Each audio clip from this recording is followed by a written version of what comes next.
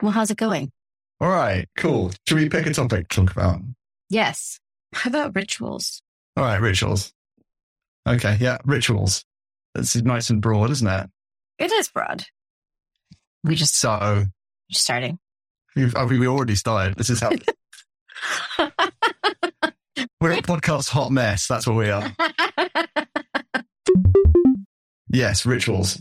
I basically read Atomic Habits. Have you read Atomic Habits? I have not. It's so good.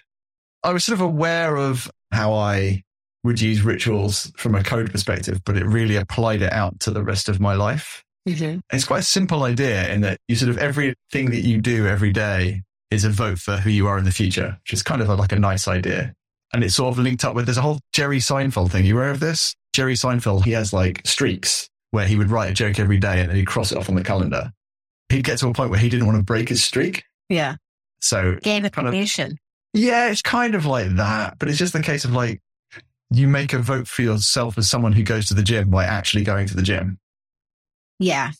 That's not a great example for me because I don't like going to the gym, but I like the whole put something on your calendar and cross it off and then feel really good.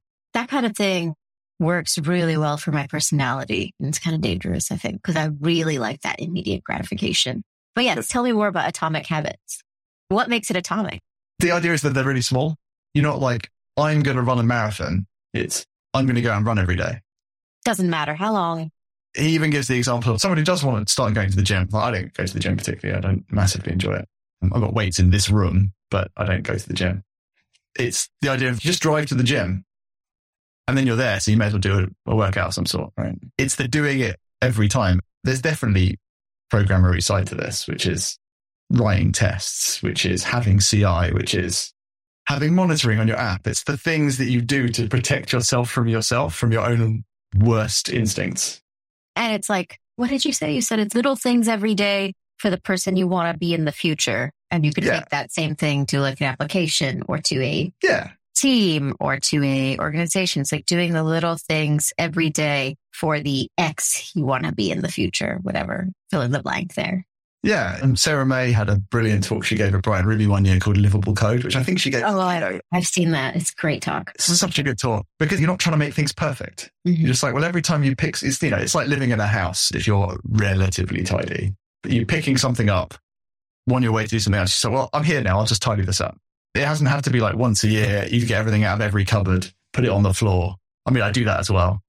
But yeah, you're doing things as you go to make a place livable. And it doesn't always have to be the tidiest place. It just has to be useful. And the things have to be, you just do the small stuff to make it better. And I kind of think like, and she sort of took that idea of a livable apartment. You see pictures of houses when you're moving, when you're buying a house, right? People stage houses. I did not know it was a thing where they sort of set up a house to look as though it's lived in. But of course it's not because it doesn't have any of the normal human detritus in it. Right. And her point is you can't have a code base like that because you've got to live in it. You've got to work in it. And it's never going to look like that.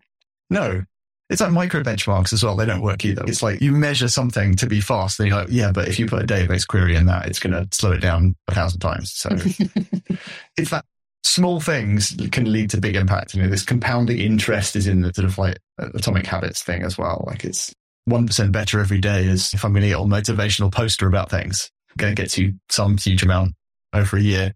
Compound maths, don't really know. All of that? Yeah, I'm making mathematical sense. So what kinds of rituals do you do individually then? If we forget about organizations or code bases, but just like you showing up every day. Andy Kroll, the person. Right. I have an app on my phone, which I'm now showing to the camera uselessly for a podcast. I currently have no shit food, so I try not to eat shit food. I give myself some leeway on that. But if I have a biscuit, I have to say that I didn't do that today. Take vitamins every day. I'm currently doing chin-ups. I'm trying to get good at doing chin-ups. I feel like that's a healthy thing to be able to lift your own body weight. I like that you're like, I feel like that's a healthy thing. I'm going to do it. Yeah. And I have stretching and breathing. So like some kind of yoga-y, meditation-y thing. I'm not so prescriptive on that anymore. Read for 10 minutes, anything, novel-y or non-fiction-y. And then write a journal. You do that every day?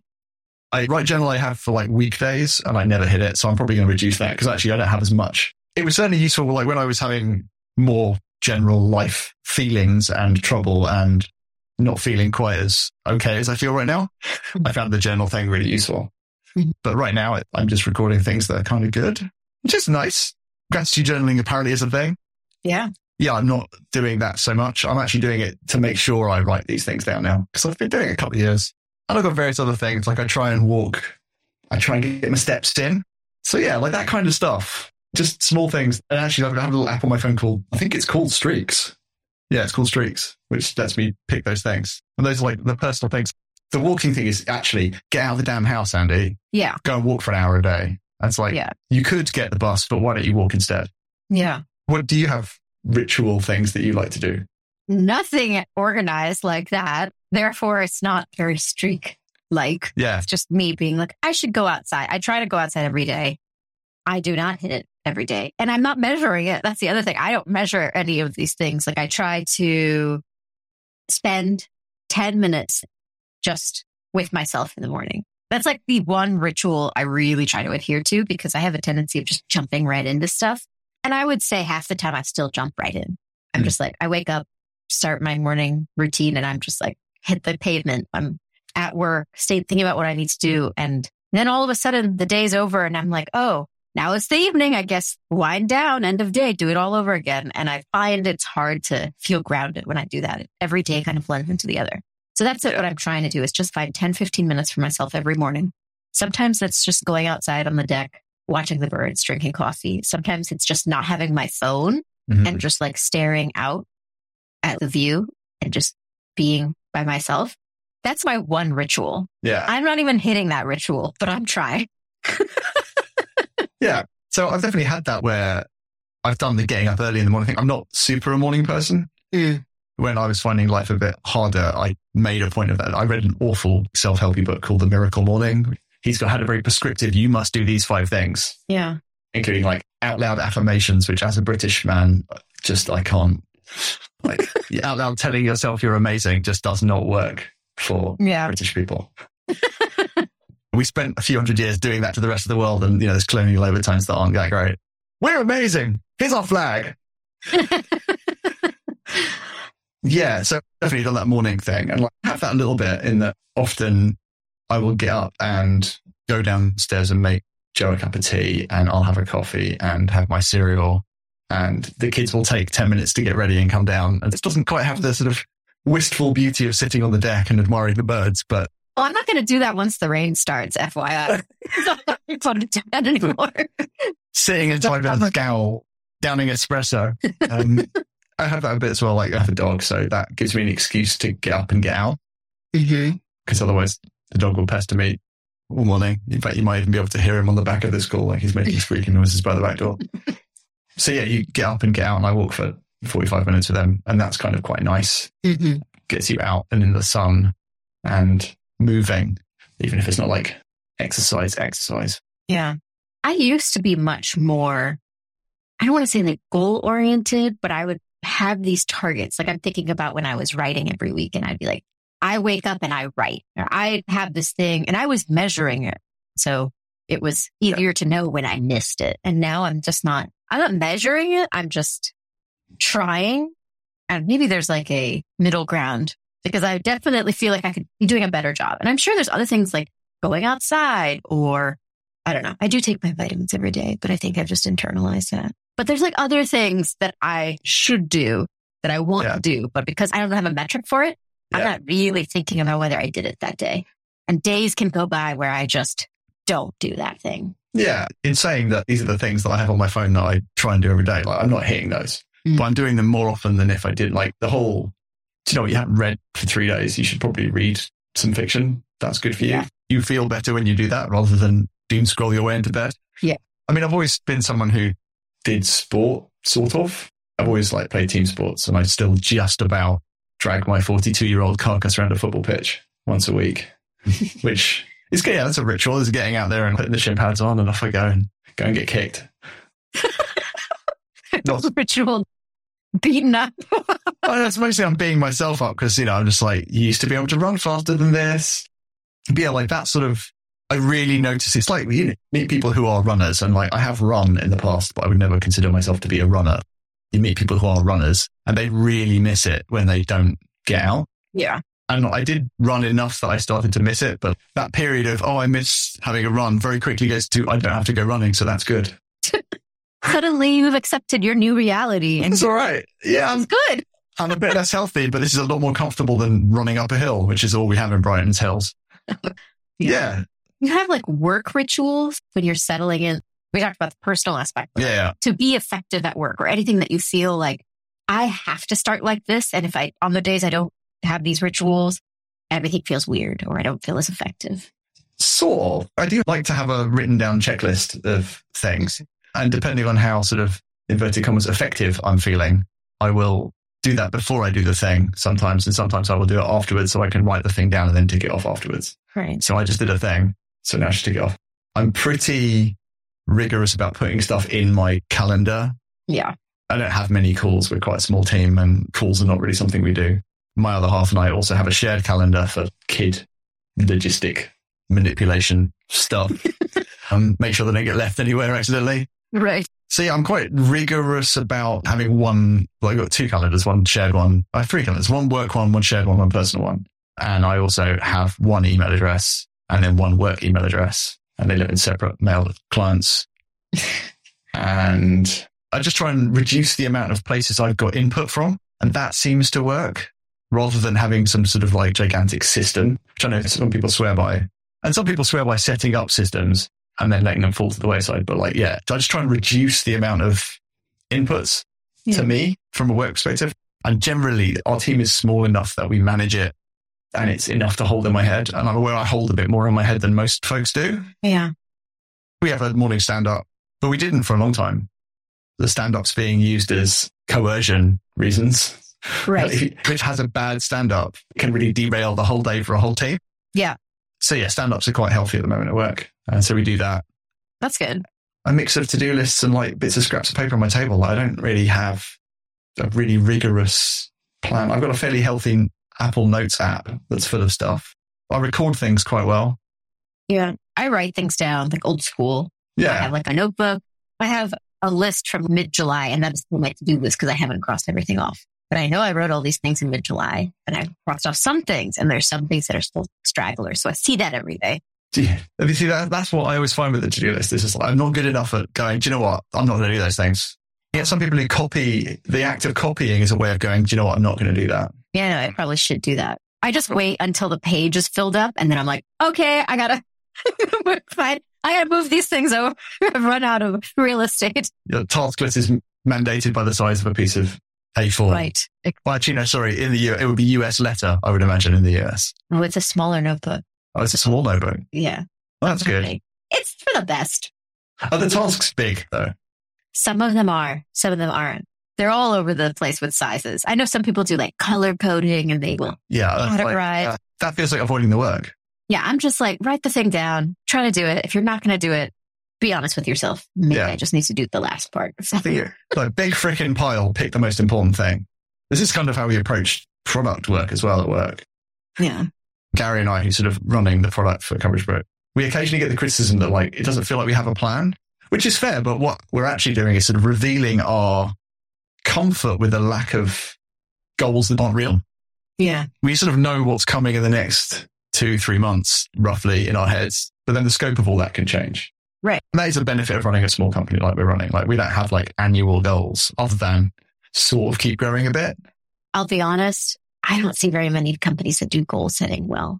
I'm waiting for the company that I'm like, yeah, you figured it out. I have not seen one. Everybody does kind of a shit job at planning is my takeaway after almost 8 years in this industry. I'm like, okay, some of you don't plan. Some of you plan so much that all we do is plan. Yeah, I err on the side of planning less. And then you need the rituals of fairly regular meeting cadences and always in your head going, it's the most important thing. Are we doing the right stuff? Right. Like all that stuff. So the rituals help you get away with being comfortable with your loosey-goosey planning. Yeah. Because you know you have that ritual as a touchstone to come back. Yeah. I guess that's some of the weird formality of agile, big A agile. Those rules of all the Scrum stuff and all that. That's where the impetus for that is. Right. But yeah, like I much prefer to be a bit lower key on those sorts of things. And yeah, the fact that I check in with myself and the fact that Gary and I will check in with each other, and the fact that I'll check in with everybody in my team and that we have a daily stand-up. So there's enough communication and openness to it that the rituals of those communications mean that any issues get surfaced. Yeah. The only real ritual at work that I have, aside from that notebook, which, as we have now discussed, sometimes is not as effective as it should be.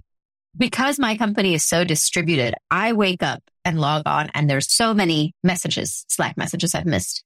And the only way I've found that I can not be overwhelmed by that is to take 15 to 30 minutes every morning where I parse through those. I just mark things as read that don't matter. I set reminders for myself for things that do matter to look into. And then I look at my calendar and I'm like, okay, I've kind of cleaned through all the stuff that's happened overnight or early this morning while I was asleep. I know what meetings I have to go to, what my focused blocks of time are, if there are any. And then I walk away from my computer for 15 to 30 minutes. And I go make myself tea or coffee. Sometimes I'll take a shower right then because I feel like I've cleaned everything up and I'm ready to get started. And before just diving right into it, I kind of give myself a little buffer time to process. So that That sounds much healthier than what I'm doing. But what are you doing? Well, yeah, I mean, yeah, that feels more organized. I think it's also a factor of Slack.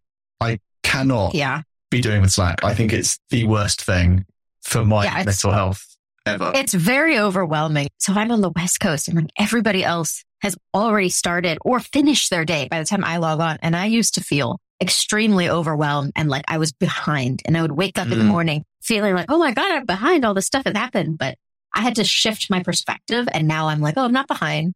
I'm just reading stuff and then deciding what matters. I'm ahead of tomorrow. Sure. Yeah. What's time? What even is? Yeah, it's FOMO for work. And who needs that? No, I don't want that. It's why I don't have Slack on my phone because I don't need to know. It's fine. I look at it when I log on and then I'll deal with it then. And most of the time I don't even have to do anything. So why bring this into my life? For me, it's the worst version of everything in one place. Their new tagline. I just can't. Chat as management is so ugh. It's the equivalent of all being in one office and everybody just yelling and everyone just moving around talking to each other and never writing anything down. I mean, admittedly, Slack is all written down, so you can, in theory, search it.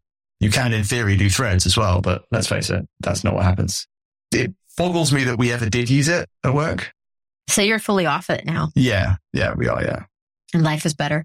Oh, God, yeah. We are in Basecamp, which is not super great. It's fine. It's good. There's a product. But it's got chat, but like I try and encourage folks to do more writing. Mm-hmm.